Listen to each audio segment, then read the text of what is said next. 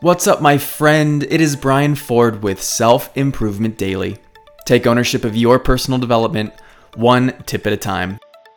I was listening to a podcast yesterday with Aubrey Marcus and Rich Divney, and they had an interesting conversation about courage. Being courageous is a trait that we all think is valuable, and likely something we'd all like to have a bit more of. But what was interesting was how they highlighted the criteria for courage. The summary is, you can only call it courage when you're experiencing fear. They then went on to describe that fear is a combination of two things. The first is stress or anxiety, where you have a physiological response that gets your body prepared to fight or flee. It's a spike in cortisol and an activated sympathetic nervous system. Now, the second element to fear is uncertainty. If you do not know how things will resolve, that invites a sense of psychological panic. And it's this physiological and psychological stress in conjunction that creates fear.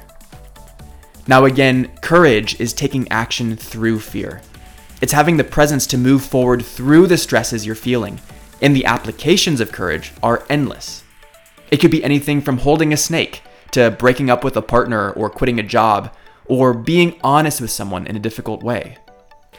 The physiological stress is pretty consistent, but the psychological uncertainty is much more diverse. It could be related to being in physical danger, or even not being able to provide for yourself financially, doing something that could damage a relationship that's important to you, or how your choices negatively affect someone else's well-being. We encounter situations every day that invoke fear.